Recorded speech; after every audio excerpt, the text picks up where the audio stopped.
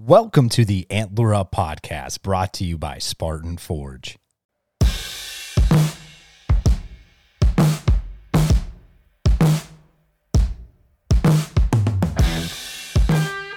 Black Rifle Coffee Company is a veteran-owned coffee company serving premium coffee to people who love America. Fall is upon us, and there's no better way to get fueled up before a hunt than with some Black Rifle coffee. Coffee legitimately tastes better after a day in the woods or after a successful hunt. Fuel your next adventure and purchase at www.blackriflecoffee.com and use code ANTLER at checkout to save 20% off your purchase and or with your first coffee club subscription. Black Rifle Coffee.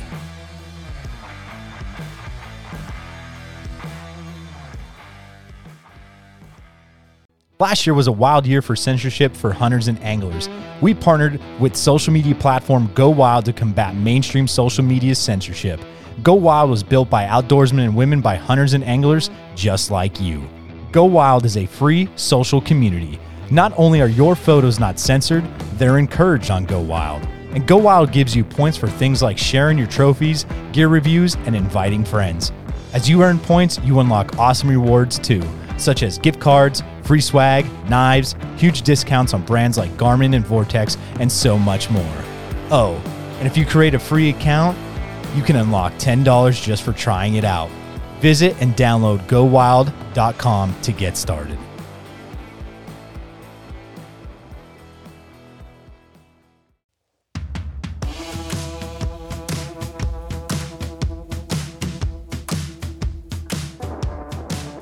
Tethered is a team of saddle hunting fanatics with a passionate addiction to whitetail hunting. Designing and engineering products to be a more efficient and confident hunter, Tethered produces the most mobile, stealthy, and safest elevated hunting gear on the planet. Built by saddle hunters for the saddle hunter. Head over to tethernation.com to see for yourself what exactly I'm talking about.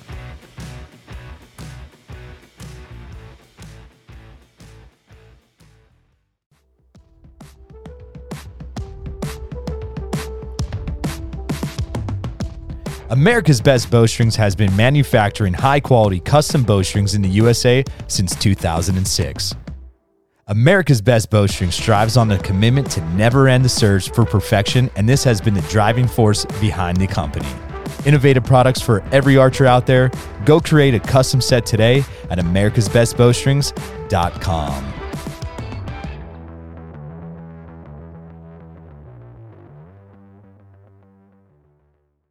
Our friends over at Half Rack just released some awesome gear, and they were great enough to give our listeners 10% off their order. All you have to do is click on the link in the podcast bio or the link on our link tree on Instagram, and that will give you your percentage off at checkout.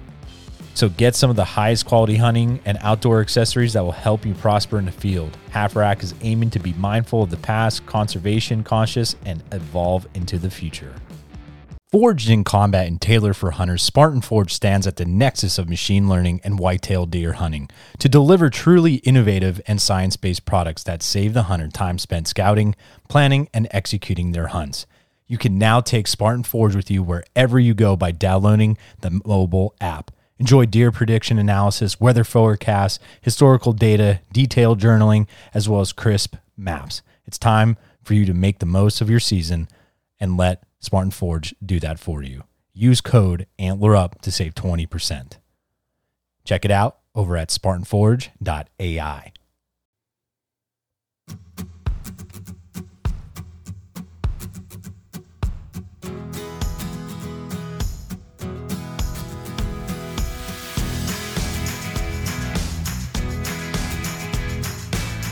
What's up, everybody? Welcome back to another episode of the Antler Up podcast. We are on episode 115, and on today's episode, Dimitri and I, we were joined by our good friend Tom Runscavage. And Tom talked about his 2021 season and the what-ifs and how he prepared for last year. He breaks down what he learned last scouting season and how he plans to expand on that right now and put more pieces of the puzzle together.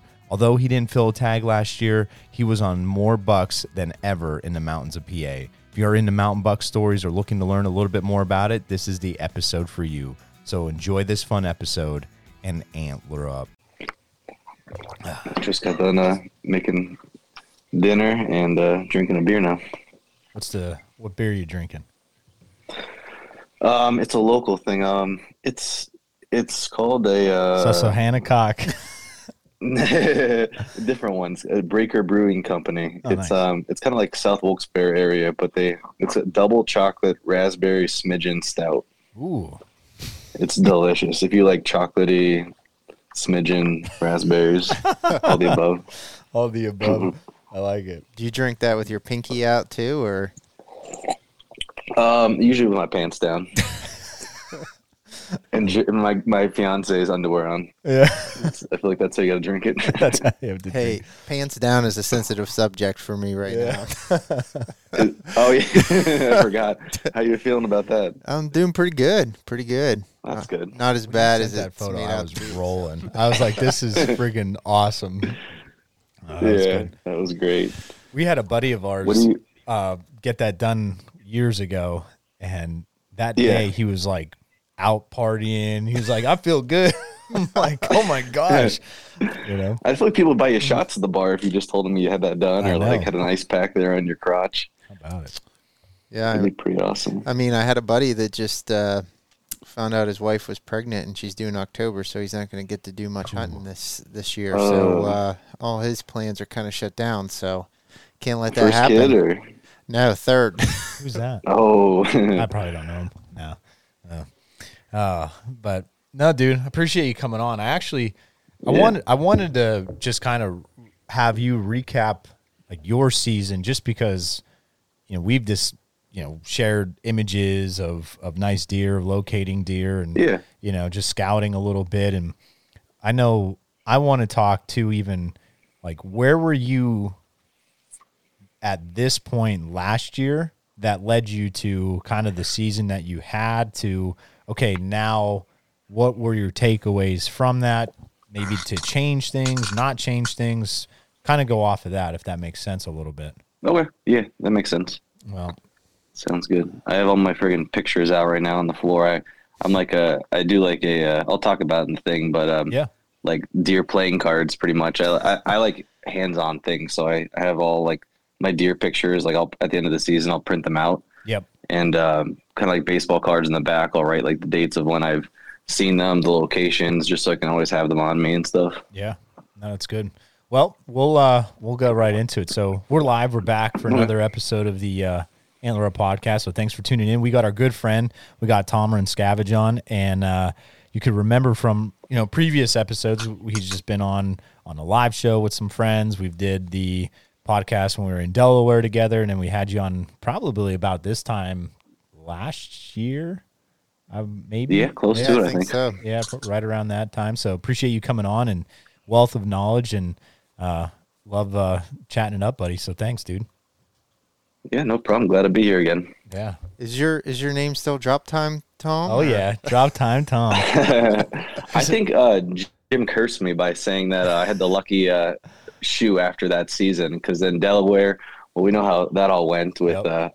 our 4 days out there, and then my season didn't end with a buck tag filled. So I blame this all on Jim for not filling my tag. How about it? Call you no Buck Tom now. Yeah. No buck time, yeah. It's gonna be the new nickname for Choo. until the fall.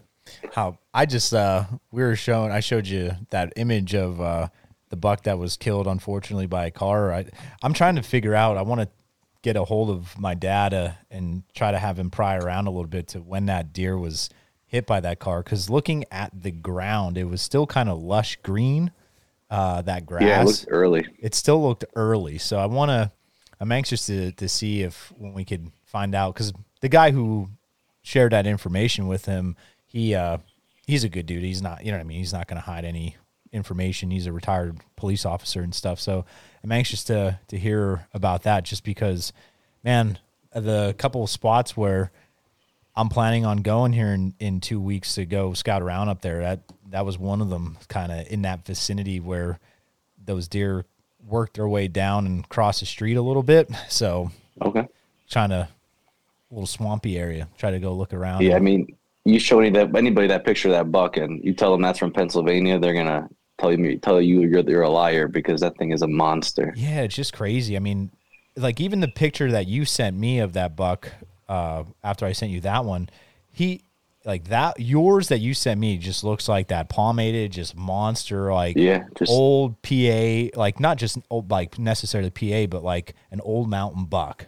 And the one that I'm talking about that was killed on the property where I hunt back at home, that sucker looked like an Illinois deer. You know what I mean? Not a he like judging from that rack, it doesn't look monstrous as far as thickness goes, but I mean he just has trash all over him. I mean, that's just bizarre.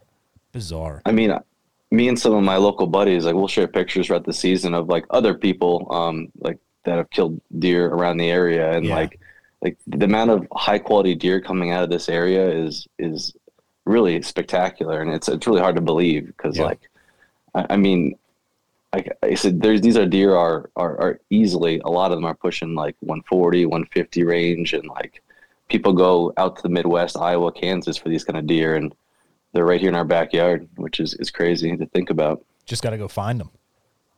Yeah, they're there.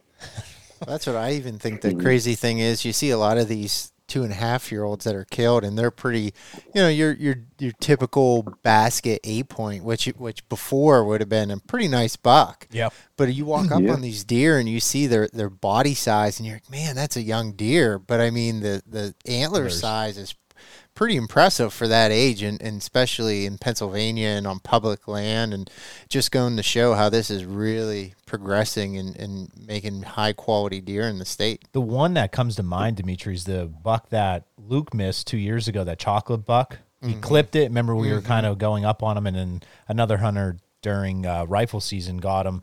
And I mean, that was a beautiful buck, big buck. Like, again, I wouldn't say an older deer, but his rack was definitely a little bit bigger than what you would anticipate for like a 3.5-year-old deer up in that area. Chocolate too, Tom. It was a beautiful buck. Yeah, that would have been the perfect buck for Luke at that point in time as a young. He would have been a sophomore, junior.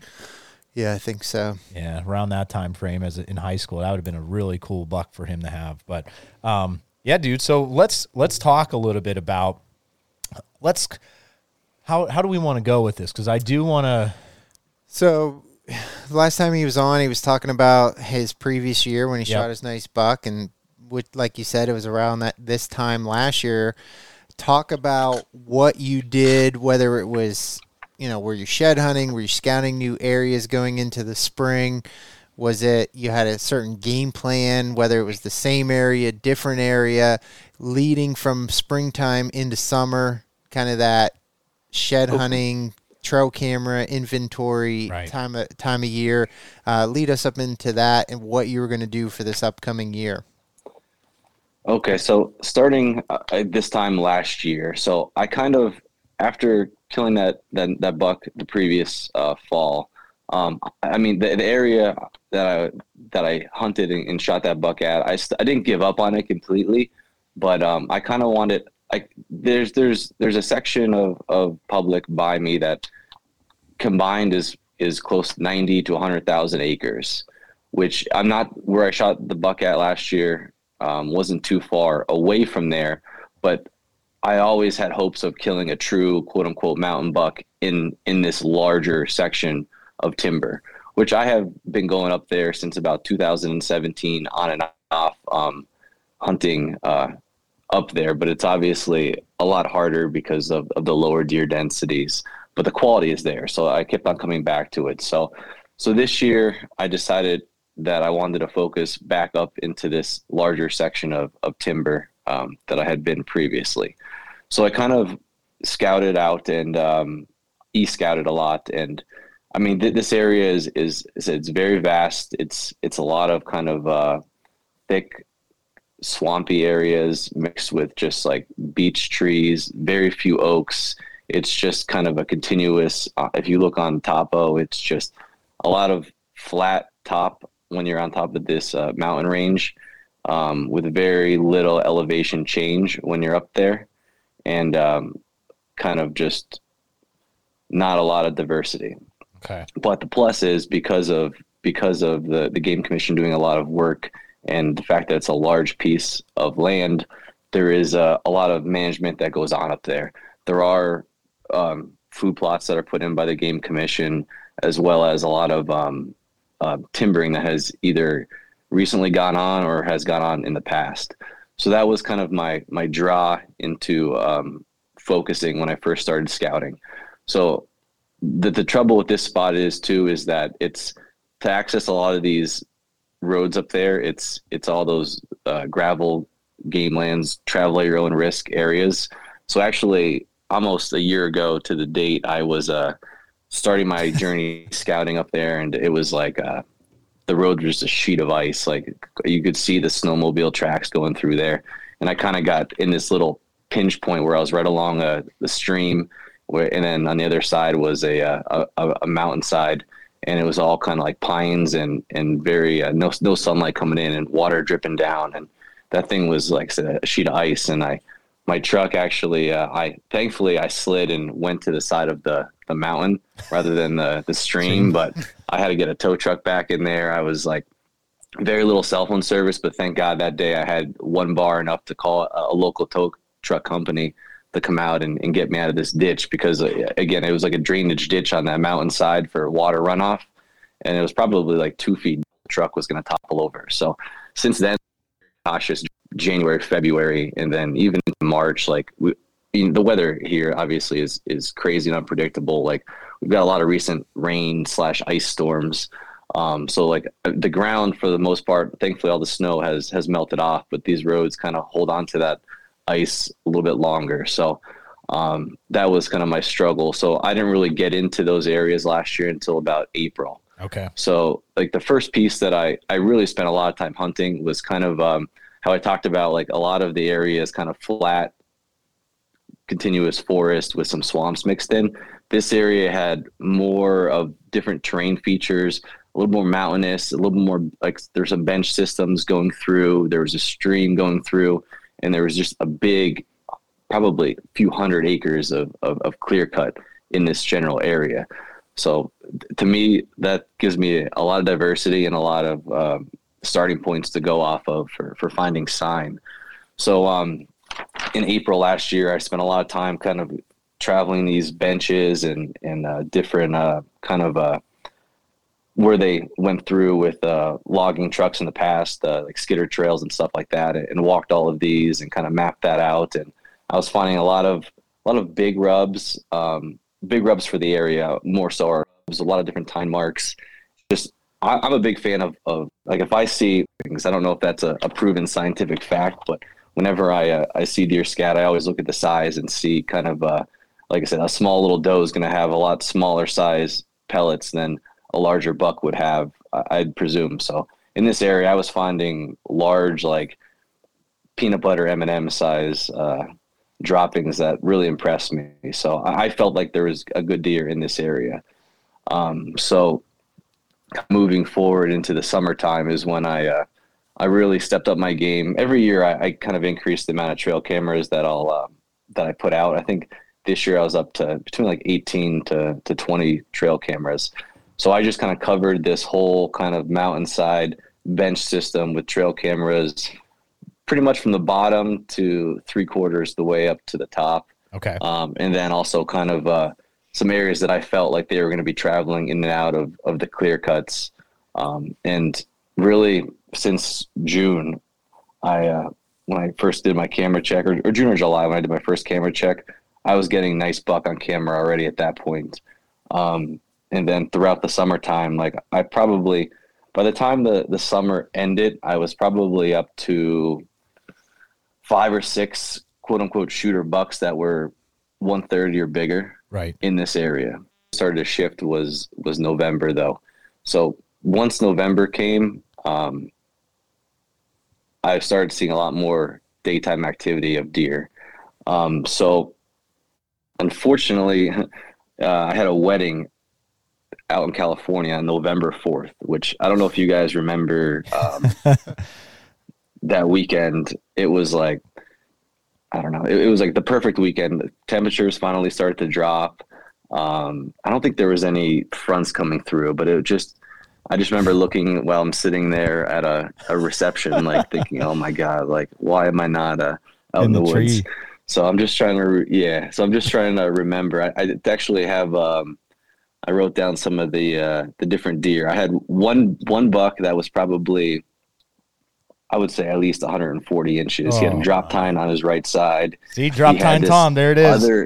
Yeah, there we go. He had this other tine coming out in between his G2 and G3. It was really kind of cool. He came out on what time was that at 4:21 on 11:5. So again, I was probably starting my first cocktail at that time. So he went through.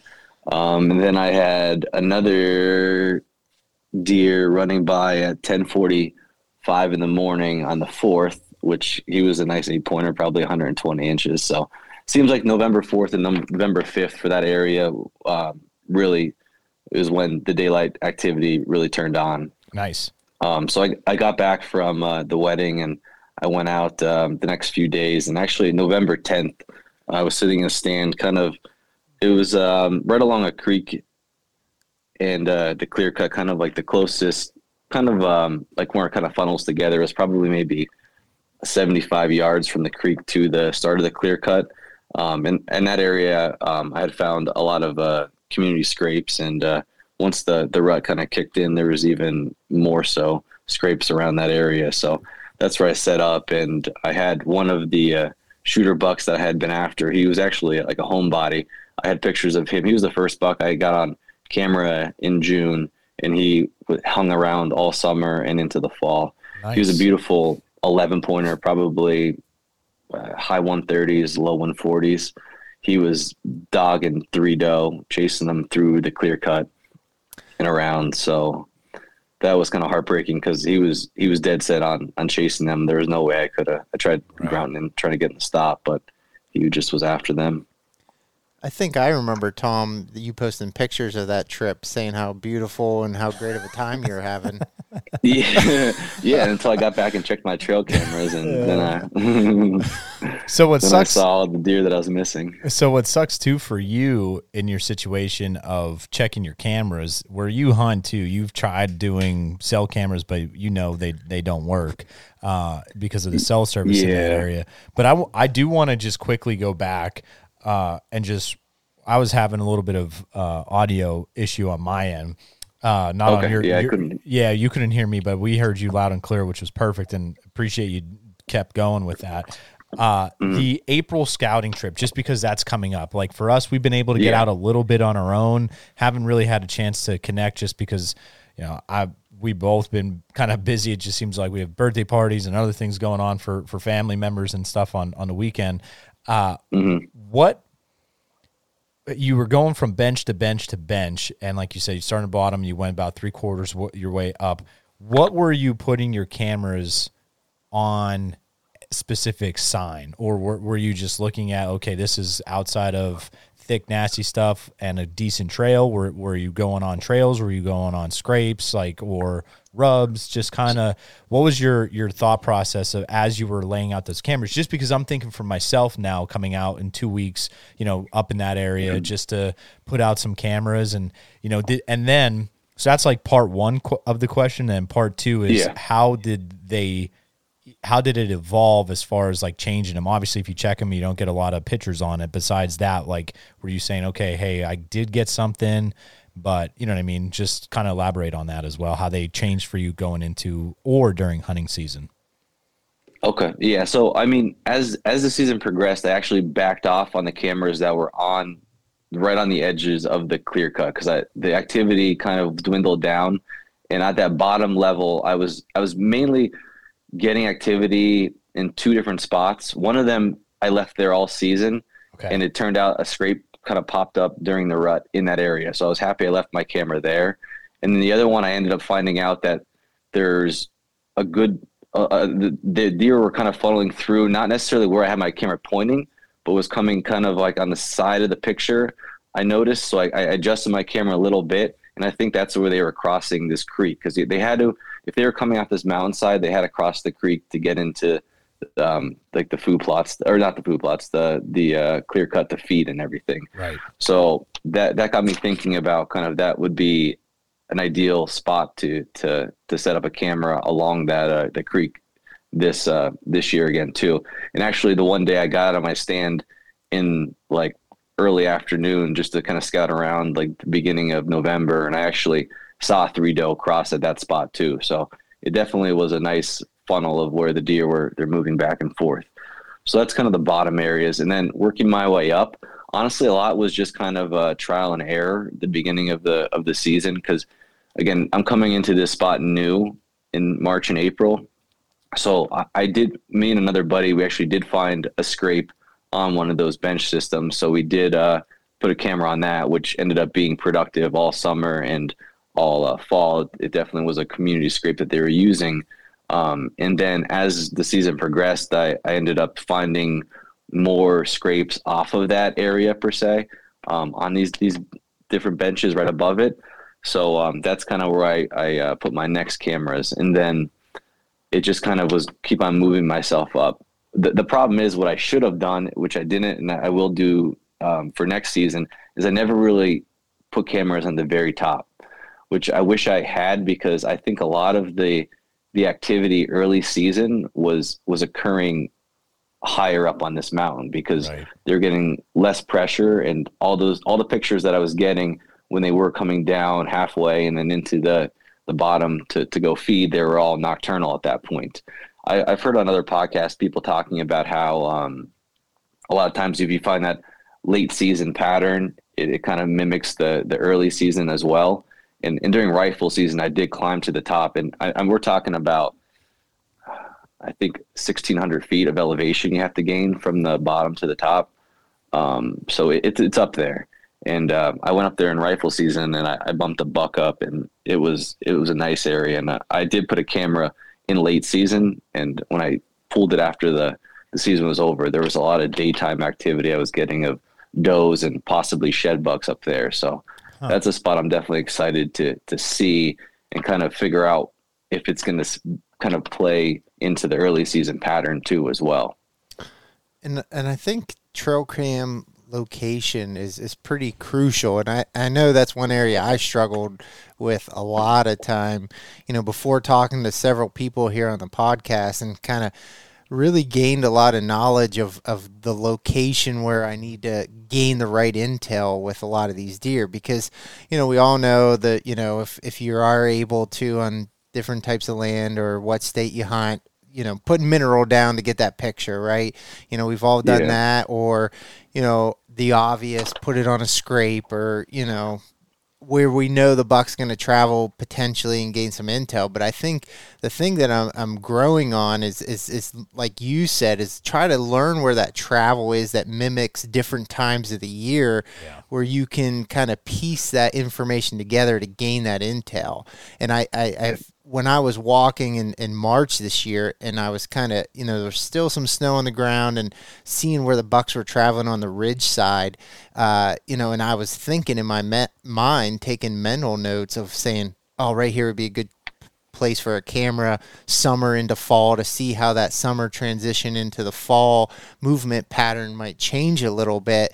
That way I can use that intel in, set up my stand location at a specific time. So, it's almost like a math equation where you're piecing these things together, and you're taking mental notes, or, marking on your hunting app of where you need to put these cameras, and gain that intel and knowledge at that time of year, because it's always going to change, right? Especially with these mountain bucks, and how food sources are going to change, and cover might change a little bit as well. So I think, how you're saying is you got to piece that together, and just not put it on like find a trail, right? You're going to gain limited information with that, but you got to look at several times a year of how those deer are moving, and then set up your trail cams accordingly. Yep. Yeah, because this mountainside, it's thick. It probably was clear cut as well, probably 8 to 10 years ago. So there's really the only real way to travel there, especially in the summertime, is on these benches and on these old like skidder trails and stuff like that. So the deer are obviously using it, but at the same token, it's also very hard to hunt, because in the early season, like you almost have to either ground hunt it and sit kind of right on the trail and hope that one walks by. Like, I don't really know. I'm still trying to figure out what the best strategy is for that early season approach. And again, the trail cameras are nice because you just cast a big net to kind of learn. And I think especially for big woods hunting, kind of you have to build that year after year kind of inventory and pattern of kind of where these deer like to spend time and how they're moving through the landscape. I mean, I'll tell you, there's this one particular skidder trail that I found. I mean, I could have shot 3 or 4 different bucks if I was in those spots on the 4th or 5th, or also the 14th and 15th were prime days where multiple shooter bucks were walking through that area. So I will pay attention to that and will make sure I'm there next year in that time. But I think it's just kind of building off of previous knowledge and previous intel. And I have multiple buddies that kind of either hunt the area or have hunted it in the past, and we share trail camera information. And it is really, it's crazy to see like how far these deer actually travel. Like that one I was telling you about with the drop tine on the one side, like that was there in the summertime in this clear cut. I actually had another camera maybe at least a mile away in this next drainage over this mountainside. And that's in the fall time. That's where he relocated it. And I had him multiple times on camera, once in October and I think 2 or 3 times in November. And he came in daylight November 5th. That was one of them that was there when I was at the wedding that came by. So yeah, it's just crazy to see. And I even have pictures. I have one deer that he showed up end of October and he stuck around the first probably 2 weeks of November a lot. I never got a daylight picture of him, but I mean, this deer he was 150 plus. He was a monster and his body didn't even look that big. Like he may only be a 3-year-old buck, but I think I had him on 6 trail cameras in one evening, just kind of watching how he kind of traveled through that area and on the different skidder trails and stuff was crazy to see. And I'm still trying to figure out exactly where he might be in daylight. And I do have my last picture of him I got was, I think, December 21st. So he survived rifle season. So I pray that he's still around. And if he's any bigger than what he was last year, he's going to be an incredible deer. So I find it interesting how you're saying about the top part of that mountain of, just hunting that a little bit early season, just because I've said it now, I think on the last possibly even 2 weeks of the podcast, of going back home and hunting more so of the top. Like, in the years past and prior, we've hunted more so middle bottom. My father and I, like when I head back home, and we've seen more encounters. When my dad missed a big one, that we both kind of had on camera, it was on top, and that's where I had the camera photo of him. And where, I got him on my camera that I sent you the day after Christmas. That is down at the bottom, but like he would work that 3/4 of the way down, or like 1/4 of the way down, and be on my brother's camera or my dad's camera and circle through. But man, some of the hot, big, quote unquote sign that you see was more so up top. And that is where I want to focus on, just because just to see, like you said, it's not being hunted and it's not being pressured. These deer could be scoping it out up there and living up there for most of the early season. And I don't know. Yeah. It's just another opportunity. And it could have, it could have been me too that was pressuring. I'm sure I played a role in pressuring the deer going in there, but like I guarantee that there was 0 people that climbed to the top of that mountain in archery season. So I'm sure they felt the safest up top at those high areas, and especially in low deer density spots, like they just can move so much and look for those best food sources. And I think that's the key early season, is you can kind of nail down where they might be bedding at and where they're feeding at. That's obviously that's key, but like I said, in the big woods, it's even more important that you kind of understand that early season pattern. But I think this year coming up, I'm going to really focus on finding those does. I want to find as many does as I possibly can, because that is where I feel like I'm going to have success in the future, is locating these doe groups, because that's my best chance of these deer coming in daylight and walking by. where I'm hunting at, because like I said, otherwise they travel so much and they're so nocturnal. And I feel like these doe groups they hold up in an area kind of all year long. And then once the rut comes, like you get bucks from all over the place that are cruising by. And there's my secondary spot. Like there was another buck that was probably pushing high 140s that I never had on camera. All of a sudden scroll by on what was it?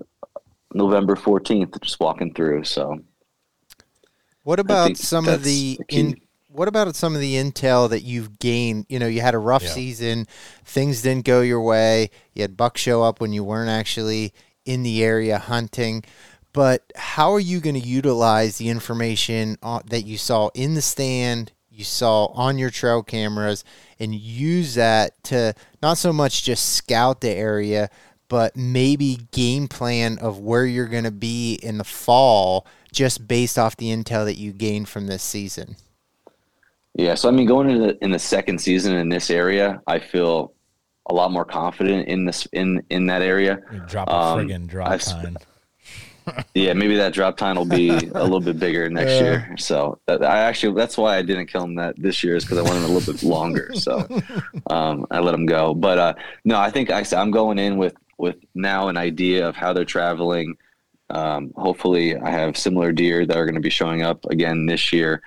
But I think for me, the key is going to be finding the spot within the spot of where I can set up and actually kill these deer. Right. I think that is going to be the biggest step for me going forward, because I know where they're at. I know where they're going to be traveling through.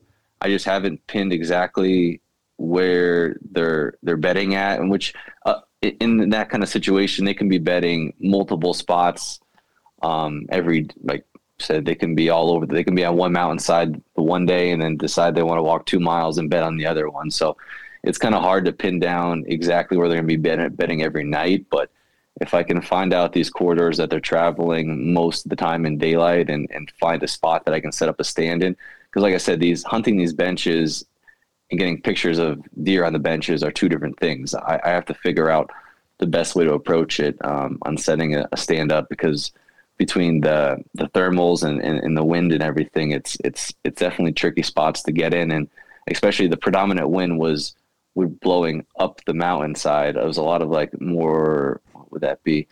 A lot of southeast, southwest winds that we were getting early season. So it would be, as I would hike up there, my wind was blowing right up as well. So I'd have to kind of try to come in at an angle to try to not get winded and going in there. So they definitely, these big deer are in these areas because they have a lot of advantages, whether it's their sight, seeing down the mountain and having the wind in their favor. It's just, there's a reason why they're getting this big in these areas.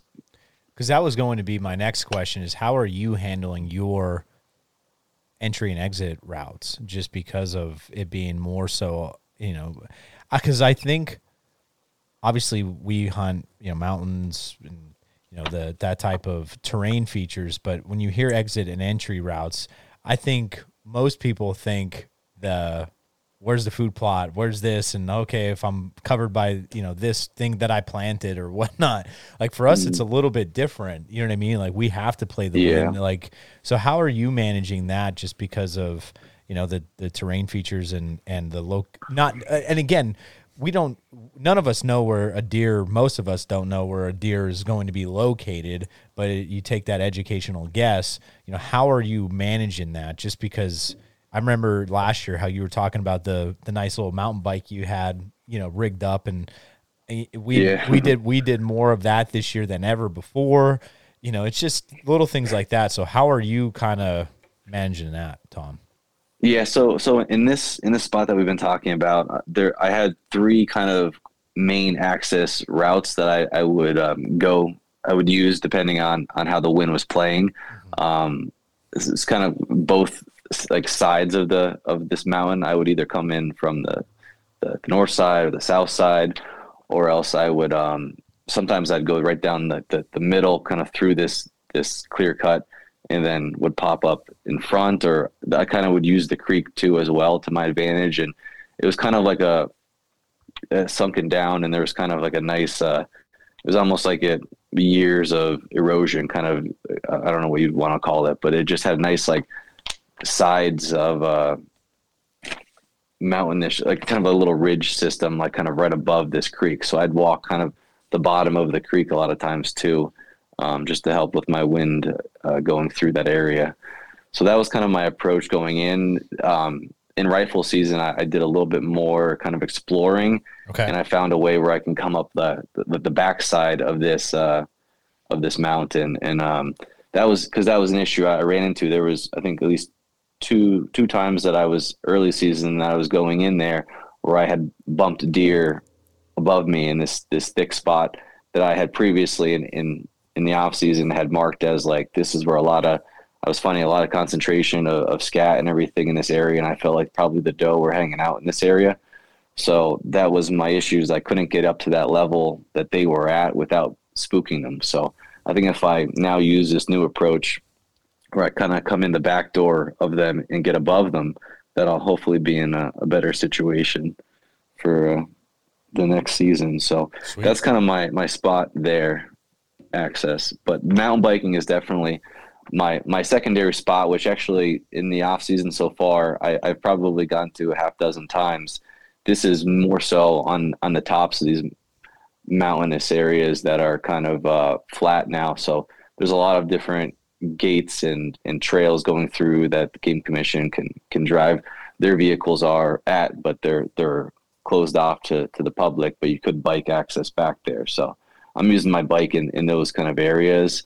And right now I found a couple nice 2-year-old cuts that right now they look completely barren and nothing in them, but I'm sure come this summer and into the fall, they're going to be nice and lush.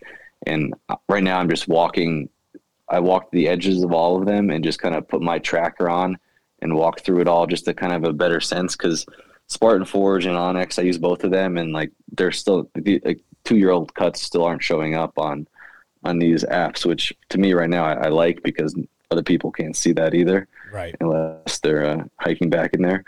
And then honestly, with these new clear cuts, it's almost like the edge within the edge. Like it's a heterogeneous kind of growth that happens there. You're going to have blueberry bushes. You're going to have beech starting to grow up. You're going to have lots of different types of vegetation that are going to take form in these new cuts. And I think finding those spots that the deer like to spend more of the time in is key now. And also understanding, even though, like I said, it's flat, there are subtleties in the terrain, and there are low spots and high spots in areas that they're traveling more so through in these areas. So the more you can understand and learn about these new cuts now, the better you're going to be in the future when they start getting overgrown and you can't walk through them. So that's what I'm focusing on right now. And I think that's a key word that we keep hearing here on the podcast is clear cuts, right? I mean, multiple guests that we've had on the podcast have told us, especially in Pennsylvania, I would say mostly, and the success people have had on these clear cuts in public land. And now that people have said that, I've kind of, when I'm looking on a map, I don't know if just because people have said it so many times that it's kind of in my brain. And as I'm kind of looking at maps, Jeremy and I just kind of scouted a new piece a couple weeks ago, and we want to kind of dive further into that piece. So I've been kind of looking online on the map and coming in from a different route and scouting another ridge. And, there was a clear cut that popped up in my mind as I was looking at this aerial view of the map. And, I think that's kind of going to be a huge factor of things that we need to look further into and scout these areas and figure that out, because there's some really nice deer that are coming out of clear cuts and these types of areas.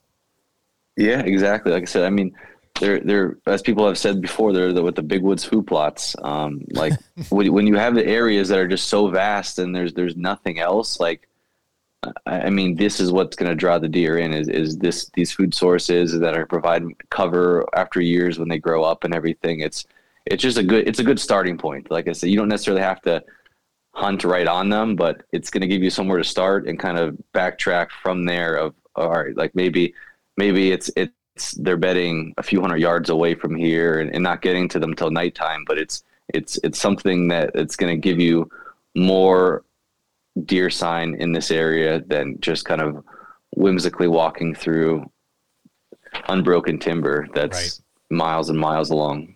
Choo. I love it. This just fires me to frick out. Oh my! I want to go out right now. I know.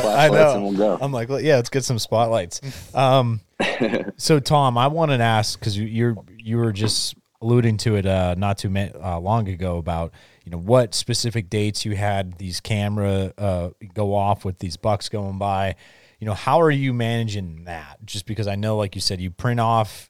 Or you write down, are you using Spartan Forge and looking at the historical data feature to that app? Or kind of, how are you putting that in? Because I know, like, we had last week's guest, Lyle Harvey, on, and he talked about how he uses that historical data to help him either scout or, hunt a specific buck. How are you doing that right now? Yeah, so I have both Spartan Forge and Onyx. Onyx is kind of still where I mostly use just for like the tracking features and marking waypoints, and then those waypoints I'll mark notes in of like what I see and the sign that I'm coming across. Spartan Forge I did use this season, and kind of like the predictions on activity, which was definitely nice. I still have to figure out how to go back and see how those predictions matched up with my dates. But I also, at the end of the season, all these nice buck I'm getting on camera, I'll import them to, they'll be on my phone, and I'll send them to like a Walgreens or somewhere like that can print off photos. And I need to be able to see and touch things. I like to print out, that sounded wrong, but I'll print out photos of all the different bucks and that I've had, that I'm after, or nice ones on camera, or potential ones that are upcoming. And then on the back of them, kind of like a trading card, I'll write down like stats, like when, like from the very beginning, like when was I getting these pictures, where was I getting these pictures, and a lot of more focus on obviously when the daytime activity was for this deer when he was passing by. Right. Just so I can, again, if you're just sitting around bullshit with your friends, you can pass the cards around, the photos around, show them, and just kind of always kind of be thinking about it by looking at them instead of just having them just like, I mean, you look to my phone and I have hundreds and hundreds of freaking deer pictures to try to go through and find which one I'm looking for at the right moment. So just having kind of these photos on hand definitely helps me to kind of think more and kind of plan my future approaches. Yeah. And you talked about this was your first year kind of going after the mountain buck, right? And I think that's also another topic that's kind of getting more and more popular. Yeah. And, that I'm bragging or anything, but, that's typically the hunting that I've grown up doing, right? Because I live on the top of a mountain and, I've had access to public ground. But I've hearing more and more people, whether they have private or, ag around them, kind of going away from that to hunt the mountain buck, right? Which you kind of alluded to. That's what you wanted to do this year, even though you had you killed a beautiful drop time buck, right? Which you knew there's probably good genetics in that area to go back into there this year, right? But you kind of went into this new piece. Someone like basically Jeremy and I had been doing this, since we were 12 years old. What drove you to that, and like why motivated you to kind of challenge yourself to do that? Yeah. So I guess I should say this area, this larger section, I actually started hunting there in 2017. So I had been in a lot of different places up there. It's just that I didn't really spend the time and the energy and the focus on there. Some seasons, maybe I spent 50% of my time up there, between there and private pieces and whatnot. But like this year, I really wanted to spend 100% of my time up there. So, even the spot where I did shoot my buck the year before, I did put cameras at, but the quality, I got more deer on camera there in general. Like I would have sometimes I'd have 5, 6, 7 different doe on camera in some of these food plots in this section, which was kind of similar to what I had the previous year when I shot my buck. And there was a lot of buck on camera there too, but they just weren't really the quality that I was looking for. And it seems like since I've been running cameras up in this bigger wood section, the quality has always been there. So I think it's just, that's what kind of drives me to want to go hunt these mountain bucks, is because of the quality that's there. I mean, I'm in my basement now and I'm looking at my wall, and some of the previous deer that I've shot and gotten mounted that were on private little pieces that are closer to my house and stuff that I permission, that were maybe anywhere from 20 acres to 100-acre pieces. They're respectable deer at the time when I shot them, and I'm proud of every one that I got. But I'm kind of at that level now where I kind of want to go take that next step, and I want to shoot. I don't care if I shoot 150, 160 inch deer. I just want that big Experience. bodied, tight racked, like just old deer that like has seen it all and been through it all and has survived. Like that's what drives me right now, and that's what I'm after. If it's 110 or 120 inch buck, like I'll be more than happy to shoot that. But I'm just looking for that specimen that's lived its life and going up and down these mountains that I can barely make up once a day when I go up hunting, that they're doing this all the time and surviving and continuing to thrive. Well, that's good, Tom, because that leaves nice 6-pointers, more nice 6-pointers for me. So, hey, I got a couple nice 6ers on cameras. I'm not opposed to shooting them either. So, hey, those fawns are going to get it in Delaware. You don't understand. I still have that video that I look at on my phone where I had that I had the fawn at 20 yards, and I had my hand on my bow, and I'm like, do I pick this thing up? Do I just let it go? I'm like, there's no way we can take a respectable photo of all three of us around a 40-pound fawn. So what's funny is I was going through those videos as well just to clean up my memory card, and just I haven't uploaded a single video onto my computer that I use for just editing or anything. And I was watching some of those clips, and I was just laughing at some of them from that trip, and that last night, how we were all kind of in that triangle on that alfalfa field. Yeah, we were all field, kind of circling around that bean field, trying to hope for something to come out the chute. And we're all like, I don't even know. We were still sitting in the stand, I feel like, after shooting hours, just like kind of not wanting it to end and hoping that something walked by. Like, yep. And remember, that wasn't a father and a son came out, and we said we saw that. That was a wife. That was his wife. She looked like a man, but yeah, that was his wife. I talked to them. Yeah, so they well, I was laughing because on that big cut, that big walkway, that fawn came, and I was filming it. I was just laughing the other night because when I was watching, I was just like, oh my gosh, I really wanted to shoot that thing just because. Yeah, it would have been real tender. Yeah, it would have been. Would have had a quick go back to our camp and fire up the. Yeah. But Delaware wood sucks, so. Yeah, exactly. That was the wouldn't burn, but yeah, I mean that's the great thing is just getting to like I've even like said hunting around here. Like I've met so many great other guys that hunt in the area, and like everyone's trying to like you. It's not even like a competition. Like you want the other person to succeed. Like you want somebody to have success on these deer, and like I just love that about the hunting journey and hunting these big wood sections. Like. You see a guy like even in rifle season now, and I was at the top of the mountain, and like I saw another guy like a little bit below me, and like he had seen me, and he's like, dude, you're up there. Like I'm not gonna bother you. I ended up coming down and talking to him later, like super cool, like just sharing photos, like just talking about things, and just the camaraderie that hunting can bring. It's a really great thing. So going out with you guys, like hunting in Delaware, like that was, even though we didn't kill anything, it's just awesome to share camp with other like-minded people and having a great time. I love it, man. I hear that pussy in the back. Oh yeah, it must be hungry or something.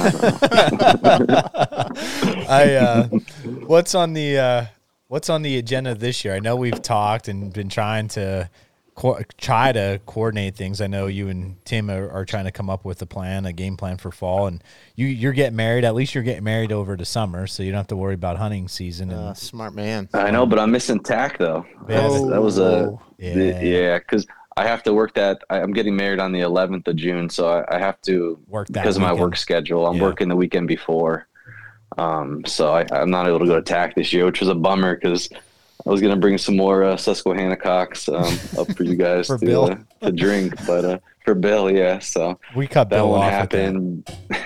Well, Bill's not even coming either, so. Yeah, I heard he's not going to come either. No. Yeah, so that's sad, but I'm sure you guys will still have a great time. Yeah.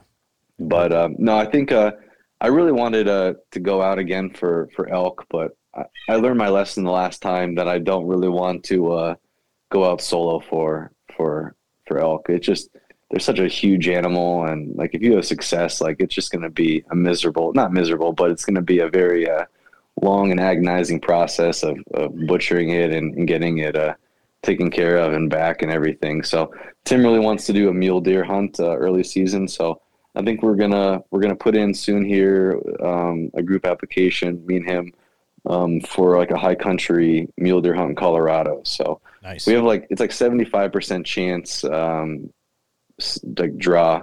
So we'll see. We got screwed last year. We were supposed to have like 99% odds on getting a Wyoming pronghorn tag, but that didn't happen because of point creep. So we'll see what happens there. And if we don't draw that, we may try Wyoming again. Or like I said, if you guys decide that you want to go to Colorado for elk, maybe we can figure something out. Like if we get our mule deer tags, you guys can hunt elk or something like that in the same unit.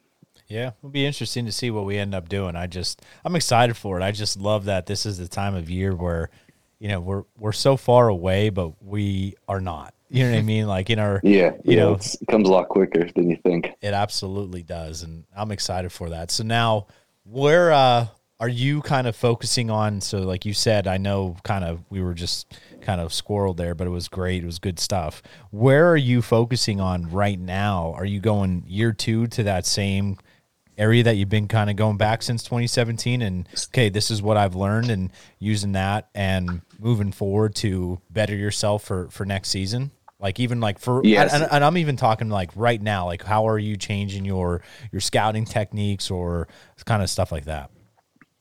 So that spot, it just finally, like I feel comfortable with the snow's now completely gone. I'm sure the roads are good. With my work schedule, I work like 7 days in a row. So once my work week is over, on Wednesday here, I'm going to plan on getting into that area.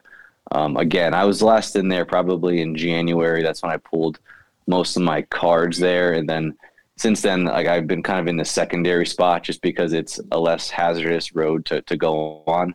So that's where I had been scouting, but I'm going to definitely head back to this primary location from last year. And I'm just going to walk it, just keep on like, it's a big area, but if I just kind of break it down and do different pieces, maybe like I go out, I don't know, twice a week or so up there and check all this, just maybe start at the bottom, walk through the clear cut, because it's still low enough right now, growth wise, where it's not overgrown enough where you can't get through it.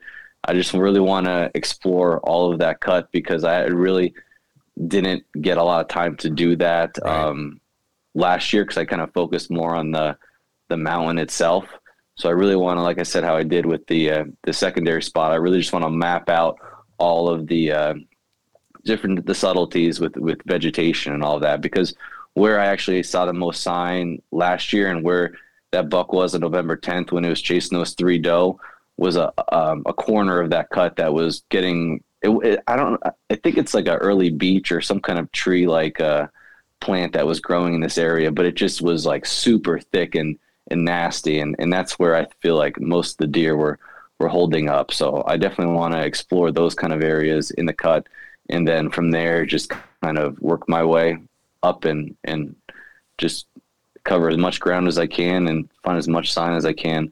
Again, up there, the sign is not necessarily, you're not going to find a whole lot of great sign. You're not going to find like car hood size rubs or scrapes and usually I don't find huge rubs, but the rubs that I look for are those ones that are, like I said, are super tall and look like they're made by a nice framed deer, rather than those little kind of 4-inch rubs that you kind of see from likely a spiker or something like that. So right. That's what I kind of key in on rub wise. And then I really want to find areas that are holding a lot of does. So wherever I'm seeing a lot of droppings and everything is kind of something I'm definitely keeping an eye on and gonna use to my advantage.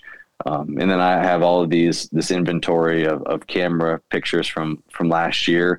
I kind of am figuring out where they're kind of traveling to and from. So I kind of want to expand my range of where I've been to and kind of hit those outskirts that I haven't really explored yet in that area to see if I can find anything that's going to enlighten me at all on where they could be holed up. Fitting the pieces of the puzzle together, basically, with that. I like that. Yeah, that's all it really is. It's just a big puzzle, trying to figure all this stuff out. And again, there's so many variables that come into picture that even when you do think you have it all figured out, something's going to mess with you and going to ruin your chances. But absolutely. That's why it's hunting, and that's why it's fun. Yep. Now, is there any new gear you plan on using this year, Tom, or anything different you're going to switch up? Probably not, honestly. Like I'm really happy with my setup. I've built a good clothing system from a lot of different reputable brands. I use a mix of Sitka, I have First Light, I have some Kuiu, and I pretty much have my layering system down pat where I'm happy with. I have the Timber Ninja sticks I had last year. Was the first year using those, and I really loved the sticks. The only thing I didn't really love was the rope mod attachment to it. I just felt like I couldn't get it super secure to the tree. Yeah. And a couple of times, like with my bino harness on, if I was climbing up and I bumped the bottom of the stick, it would easily pop off. So I didn't really like that. So I was actually about to switch back to going with the old cam buckles, but good old Facebook, one of the forums that I was on, I asked a question and didn't get a bunch of asshole comments, and actually benefit. I heard of these. It's called the USA attachment. It's called like Ultimate Stick Attachment by the Amstel guy. Yep. And if you even YouTube that USA attachment thing, you'll find a couple of videos where they do like a trucker's hitch, I think it's called, with that rope or that Amstel, and it's bomb. It makes it so secure to the tree, and that's what I picked up new, and I'm really enjoying that so far. So I think that'll be a big benefit and make me feel a little bit safer in the tree, because again, I would go in this area where there's no cell phone service, and usually I'm by myself. Like that's all I want is an accident, and I always carry a Garmin InReach with me too, just to reach out, because again, between almost flipping my truck in last year at this time, and I've broken my leg while checking trail cameras a couple of years ago and had to get rescued by EMS in the woods, which again wasn't fun either. So I've had some bad luck. So I always keep a satellite phone on me in that case. So yeah, and then my tree stand, I'm still going to stick with the tree stand. I haven't swung over to the saddle game yet, but I really like the out on the limb, the Hush tree stand. So that's that, and I still have a Matthews Halon I'm using, which again I didn't really show my skills in tack, but I blame that on working night shift and having Tim drive and not sleeping. Yep. Why I lost all my arrows, but I really like that bow. So did Tim actually drive or? No, thankfully Tim drove. If I drove, we definitely would have made it there. I don't think the guy ever drove to Utah. He drove through Iowa, because that's the only time he either slept or worked on his computer the whole time. Well, somehow he drove 4 hours to Seven Springs, so I can vouch that for him.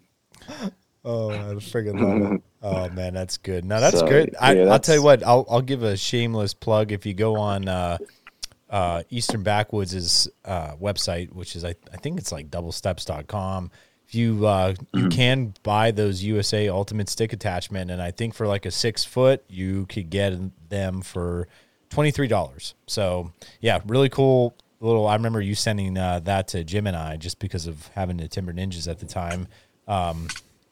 It's a good. Yeah, definitely check them out. Like the guys seem super nice too and helpful, and like they're just a great attachment method. I mean, you can use them on any stick. Like they'll work well for. So it's just again, there's nothing wrong with the rope mods. I just personally felt a little more secure having this new attachment method.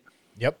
No, that's good, man. That's real good stuff. Well, all right, man. Well, that kind of concludes all that we had really for this moment. I mean, hammered all that good scouting information of what, how you're going to use that from that learning experience of one, scouting that area and getting through that hunting season, and then how, now connect the puzzle pieces for next year. I mean, I love exactly what you said. That's exactly all hunting is, because I remember a couple of years ago when, I 2 years in a row, I had an encounter with a buck and at my dad, like going back at home and using that experience, and I missed. And the next year I was like, oh man, let me go to a new area that I scouted out, and I had decent sign, but not like crazy sign.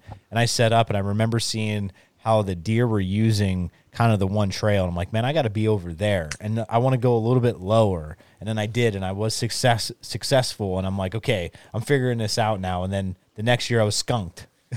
Hunting down there, you know what I mean? And here I thought it was like Big Dick swinging and going down there and being like, here we go, like November 5th, I'm gonna shoot a deer, and you know what I mean? And it's a matter of putting in that work. And, you know what I mean? You just can't think of like just because you didn't fill a buck tag doesn't mean you didn't have a successful year. Right. And I think if you're hunting these kind of areas and you're expecting to fill a buck tag every year, like, you're probably going to get disappointed because it's not easy. It's tough. So it's just like, I consider my season a success. Like I was in more deer and quality deer throughout a season than I ever had been in the past. So I chalked it up as a win. Like, I didn't kill one, but like I said, there's plenty. I'm still alive out there for next year to go after. So mic drop right there. Just got to keep on grinding.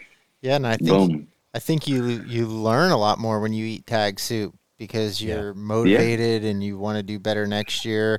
If you kill a deer every year, it's going to be hard to keep that motivation rolling. So there's nothing wrong with it. And like you said, though, Tom, you've had success. You had a goal for yourself. And again, your goal wasn't necessarily I got to shoot a 150 or bust. You know what I mean? You wanted to get in there and see a big body buck that you put in the work for, that you had a lot of camera data on, and if one of those deer were going to come through, you would take that shot opportunity. Do you know what I mean? Like, that's important to note.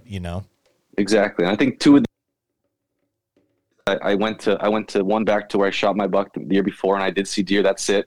And I went to another spot that was closer to home. That it's a public piece, but a lot more higher deer density, and I saw deer. So I'm like, all right, like I still know what I'm doing, because again, you sit 8 days in the stand, not in a row, but 8 different times, and you don't see a deer, you definitely question, all right, like what the hell am I doing? Like, why am I not seeing a deer? So it's just the way it goes. Like I said, it's just you got to put the time in, and hunting these deer that aren't necessarily on a daily pattern of walking by that same camera or that same spot. Like it's you just got to be in the right place at the right time and put that time in is all it really comes down to. Heck yeah, man. Well, good stuff, man. I appreciate you coming on again and sharing that wisdom and just talking to us. I love any chance we could talk with you and our good friends. It's what I love doing. So I appreciate you, buddy. Well, everybody, thank you again for tuning in. Check out Tom Runscavage on his Instagram. And if you have any questions, he'll be more than happy to answer in Big Woods, Northeast PA hunting. So check him out. And then, like in the words of Cameron Haynes, just gotta keep on hammering. Yeah, keep hammering, man. Thank you, dude. Have a good one. Antler up. And that's a wrap for another episode of the Antler Up podcast. Thank you again, Tom, for coming on. Hopefully you enjoyed this one. Definitely check us out over at antlerupoutdoors.com. Check out our Facebook, Instagram, YouTube, and our Go Wild pages. And we will see you next week. And have a good one. Antler up.